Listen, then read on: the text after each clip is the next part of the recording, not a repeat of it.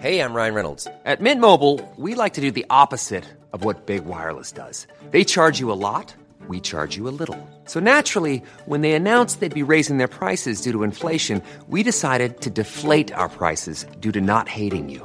That's right. We're cutting the price of Mint Unlimited from $30 a month to just $15 a month. Give it a try at mintmobile.com/switch. $45 up front for 3 months plus taxes and fees. Promo rate for new customers for limited time. Unlimited more than 40 gigabytes per month. Slows full terms at mintmobile.com. Hi, this is Karen Brown. Thanks for checking out the Mississippi Edition podcast. If you like what you hear, click subscribe, hit like, or leave us a comment if your app has that feature. Then find other MPB podcasts by searching MPB Think Radio on your favorite podcasting platform. Thanks.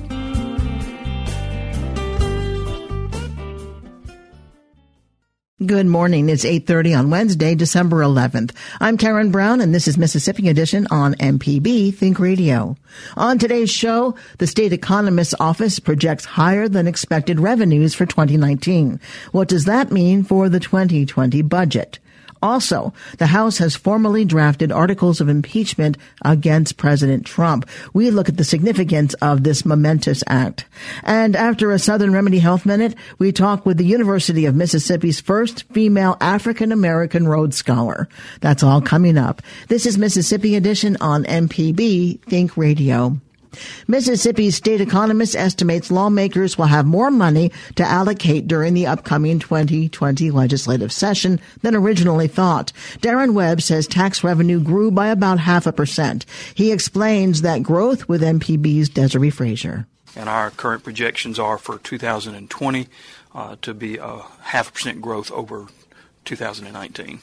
Now, 0.5% really doesn't seem like a lot, and we've heard that the states surrounding Mississippi have seen double-digit growth. So, in the overall perspective, where are we? Well, it's true that 0.5% is not a whole lot. Part of the reason why it is a 0.5% is because we have had some tax law changes. So growth is a little bit, in real terms, it's better than the 0.5% that's reflected by the estimate. So. And as you mentioned about the other states, it is true that other states are seeing stronger growth, particularly in personal income tax and even, well, I don't know if they're beating us in corporate because corporate's very strong in Mississippi, but they are seeing some stronger growth, and their economy is growing a little bit better than ours. Now, when you talk about the tax law changes, does that refer to the tax cuts that were implemented by the legislature? Well, when I say I mean legislative changes. It's not necessarily just the tax cuts. The tax cuts would be involved as well, but also with the special session that we had earlier this year, we're going to see some increased diversion. So the general fund gets less money. It's money still collected, but it's being diverted in this case into infrastructure. How much money will the legislature have to work with? Do you know what that is? Well, the current general fund estimate for 2020 is $5,996.2 million, so just under $6 billion. That is the gross total general fund estimate. That number is $28.4 million above what we actually collected in 2019. It is $137.8 million above what we thought we were going to have when the sign-a-die estimate was actually adopted. Our collections for FY19 exceeded our estimate, and our collections to date for the fiscal year have exceeded our estimate. So that's why we increased our estimate by the $137.8 million. Well, that's good news for the state. Where are you seeing the increases in collections coming? We're seeing strong growth in most revenue sources. We are seeing particularly strong growth in corporate taxes. We think much of that has to do with sort of a windfall from the federal tax law changes that were made, and we have also seen increases in personal income tax. That's also up very strong. But even sales tax in nominal terms are up a significant amount, up 3.1%. Darren Webb is Mississippi's state economist. State House Democrat Earl Banks of Jackson is pleased with the revenue projection, but says Mississippi is missing out by refusing to expand Medicaid. Of course, when revenue projections are up, it's always good for the state of Mississippi. However, I'm disappointed that we don't have further revenue projections that are upward because the state has refused to expand Medicaid, which is over $1 billion a year worth of income, to various corporations, hospitals, pharmacists, and nurses and doctors in the state of Mississippi, which they will be paying, of course, income tax on. So I'm very still disappointed in that, but we're very happy about the other revenue increase. As far as my perspective on revenue increase, of course, our need would be, of course, to take care of any deficits that we have in any current appropriations of any other state agencies. I don't know of any at this time. I'm sure there probably will be. Maybe Medicaid, of course, and others I do not know. But, of course, I think we should first be dedicated to fully funding the Mississippi Adequate Education Program for public education, K-12. I think that should be a strong priority.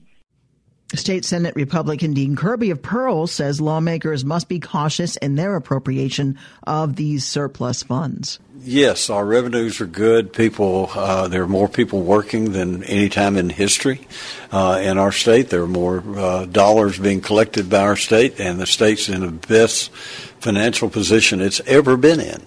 And we have a nice surplus now. We have to be very careful with our surplus, of course. We can't just spend it all. Well, it's raining outside right now, so you have to have money for a rainy day. So we have to be very careful with it. We make sure that we spend a lot of that money on non-recurring expenses. So we don't want to. In other words, it's one-time money. You can't give it to something that every year you're going to have those expenses, or we'll find ourselves in trouble as the state has been in the past. The new legislative session begins January 7th. Coming up, the House has formally drafted articles of impeachment against President Trump. We look at the significance of this momentous act. This is Mississippi Edition on MPB Think Radio. Hey there, it's Joshua Johnson from 1A. People have lots of stories about their cars. That long summer road trip, the first hand-me-down, the first car you bought on your own. But cars can generate other kinds of stories, like the stories you hear on this station. You can donate your old car. Here's how. Donate your car, motorcycle, boat, or RV by going to mpbonline.org. Happy holidays from Mississippi Public Broadcasting.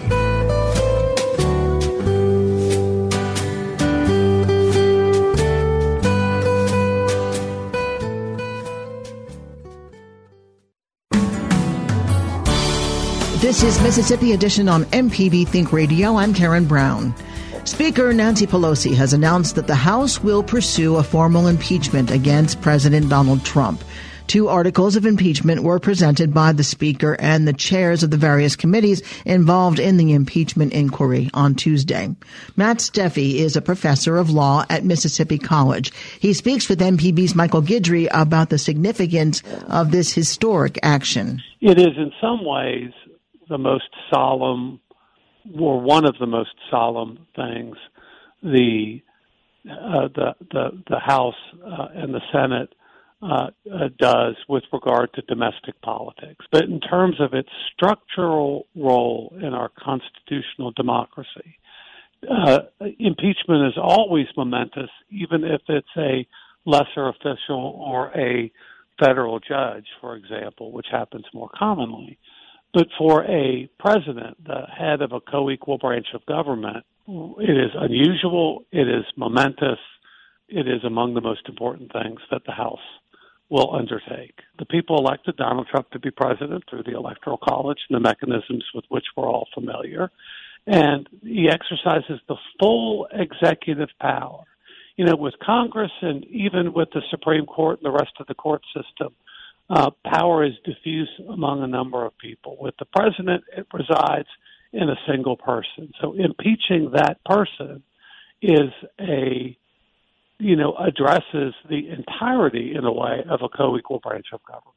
You mentioned the separation of powers and the powers of the executive kind of being concentrated in a single person. On July 23rd, coincidentally or not, 2 days before the infamous call, the president addressed the Turning Point USA conference and saying, I have an Article 2 where I have the right to do whatever I want as president. But also in that Article 2 is the words and the phrases that really are paramount to everything that we've been discussing on the national level over these last few months, and that is the president, vice president, and all civil officers of the United States shall be removed from office on impeachment for and conviction of treason, bribery, and other high crimes and misdemeanors. And this is where I'm going with that. A lot of the defense of the president's actions from one particular party has been that no crime has been committed, and therefore you cannot charge him with high crimes and misdemeanors. Can you, from a scholarly perspective, kind of break down that phrase, what exactly it means in this context? What exactly it means is, at its margin, is a subject of some debate. The idea was that the president could be removed for treason, bribery, other felonies, and other significant crimes that constitute malfeasance in office. I think scholars would agree that abuse of office is a misdemeanor in the constitutional sense, is the kind of malfeasance in office that would warrant impeachment. Now, whether or not President Trump committed an abuse of his office is the question at hand. And at the end of the day, impeachment is permissible when the House and Senate decide that the grounds are met. They, without question, have the last word on this. You brought up the abuse of power article. The Judiciary Committee and the House in general has raised two specific articles of impeachment, and those are abuse of power and obstruction of Congress. From an academic perspective, what is the calculation in specifically choosing these two articles? I think because of the momentous political import, the national interest, that part of it was to keep this question narrowly focused in ways that are understood without resort to technical questions that only a lawyer could love. That abuse of power and obstruction of Congress is focused on the Ukrainian incident and involves, I think, more broadly comprehensible issues. I think most people can understand that the allegations against the president, which are that he abused the power of his office in holding money over the head of the Ukrainian government in order to gain political advantage, not in order to pursue the interests of the United States, but to pursue the interests of candidate Trump. And I think the involvement of his personal lawyer, Rudy Giuliani, and all of that kind of highlights that issue. And obstruction of Congress is plain and simple. The president repeatedly refused to let people testify or provide any information as Congress was trying to discharge its constitutional duty. You started to answer this question by talking about how these are kind of narrowly focused, and part of that reason is so that the citizenry can really digest what is being charged without getting into all the technicalities and the legalese. What role do you think our modern consumption of information plays in a decision like that? Do you think the way that the citizenry consumes information is a factor in all of that? I really do. I think that this is as much for the American people and the election next year as it is for the Senate. The consensus seems to be that the chance of the Senate convicting and removing President Trump from office is essentially zero. And so then who is the audience for it, for this, if not the Senate? I think it's the American people. You know, I think that shedding light on the apparent misdeeds of the president, given how vast the president's powers are, given how unchecked many of the president's powers are, given that the presidency has grown exponentially beyond anything the founders of our constitutional democracy intended or envisioned. I think that if we don't have checks and balances, then we move ever closer to an imperial presidency. And so if you thought the House were warranted in investigating President Clinton, then it seems to me that you have to conclude it's warranted here. Because if it's not the House doing it, then nobody will. Richard Nixon famously said, if the president does it, that makes it legal. And I think any check on that line of thinking is good for all of us. Matt Steffi is a professor at Mississippi College School of Law. Coming up after a Southern Remedy Health Minute, we talk with the University of Mississippi's first female African-American Rhodes Scholar. This is Mississippi Edition on MPB Think Radio. Have you been in this situation? You're listening to a great story on Think Radio in your vehicle, but now it's time to go inside. You want to keep listening, but you're ready to move on. What can you do? Pull up the MPB Public Media app on your phone while you're in the car.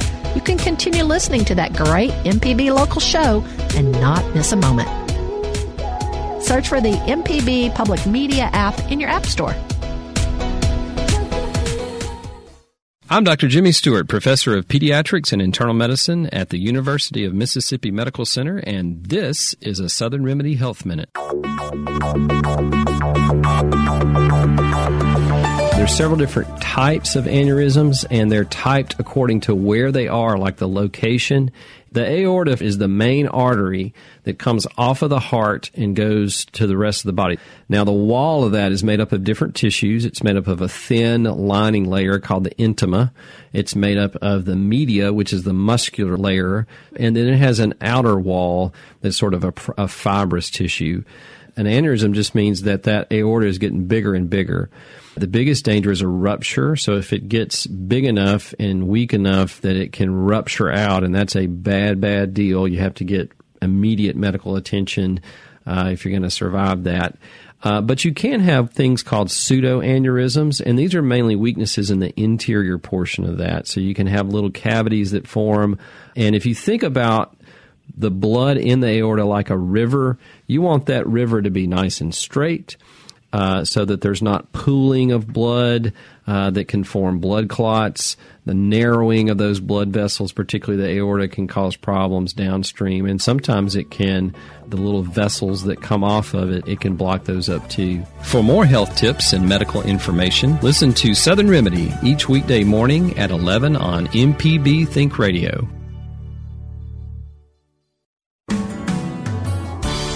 This is Mississippi Edition on MPB Think Radio. I'm Karen Brown. From the plains of the Mississippi Delta to the halls of Oxford University. That's the story of Arielle Hudson, the University of Mississippi's first female African-American Rhodes Scholar. She talks with us about the process of becoming a Rhodes Scholar and how she plans to use her scholarship experience to give back to her home state. It's not as tedious as most people would think, but it is very competitive, and I think that they examine the application very critically, and then they pick finalists from each district. And so there are 16 districts within the U.S., and from that, they host the interviews with the finalists, and they pick 2 actual Rhodes Scholars from each district, which makes up the 32 that come from the U.S. What was your reaction when you found out you had been chosen? I'm still pretty much in shock. I don't think it really has hit me yet that this is my reality, but it's hit pretty much everybody else. And they're like, oh, my God, how does it feel? And I'm like, it kind of still feels the same right now. There are 4 categories that make up the criteria for selection. Did you feel your strength was greater in one or more of those categories?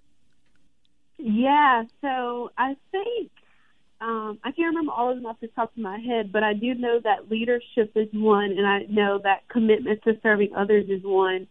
And I think for me, if I had to pick my strongest one, I would definitely say it's my commitment to serving others, because I love being involved in my community and being involved with the people around me, because I feel like you have to know the people around you. You have to help them however you can with whatever abilities that you have that they may not have. And so that's really why I want to be a civil rights attorney and an educational policymaker, because I feel that education is my strong point. And so I feel like if you have something that's your strong point, you should be willing to share that with someone else and help them build up as well. So I would definitely say it's those 2. You said you weren't expecting to be named, and your reaction and how surprised you were. What does it mean to be the first African-American woman at Ole Miss to be chosen? I think it's a great accomplishment, but at the same time, it really makes me reflect on the fact that for so long, women didn't even have the opportunity to be a Rhodes Scholar, let alone African-American women. And so for this to be 2019, yes, the process is very competitive. It just really opens my eyes to the lack of access that women had for so long to opportunities like this. From Mississippi to Oxford University in England, what kind of culture shock do you expect to face? From going over there this summer, it wasn't an immediate culture shock, but I was only there for about 2 days actually in Oxford, but I was in the UK for 2 weeks. But I think once I get there, I'll see that there's a lot in common between the UK and the US, which is kind of what I've heard from scholars who are there now, that it's not really too much different. It's really just in another space, another location, and you're experiencing some of the same hardships, some of the same prejudice that you would face in the U.S., even also some of the good. Will you get good, in-depth training or an education in education policy and civil rights law? And so what I've decided to do, I actually just completed my degree application to study law, which they call jurisprudence over there, as a second bachelor's degree. And I have an interview for that this upcoming Tuesday. So hopefully if I get into a college from that, I will be studying law for 2 years while I'm there. But if I don't, then I will go ahead and study the 2 masters in comparative social policy and comparative international education. You will be heading to the Mississippi Delta, where you are, obligated, required to work as a teacher? I can choose to teach wherever I want to in Mississippi, but I specifically want to teach in the Mississippi Delta because I know what it's like to undergo a Mississippi Delta education. I know the inequities that exist. I know the lack of resources that are there.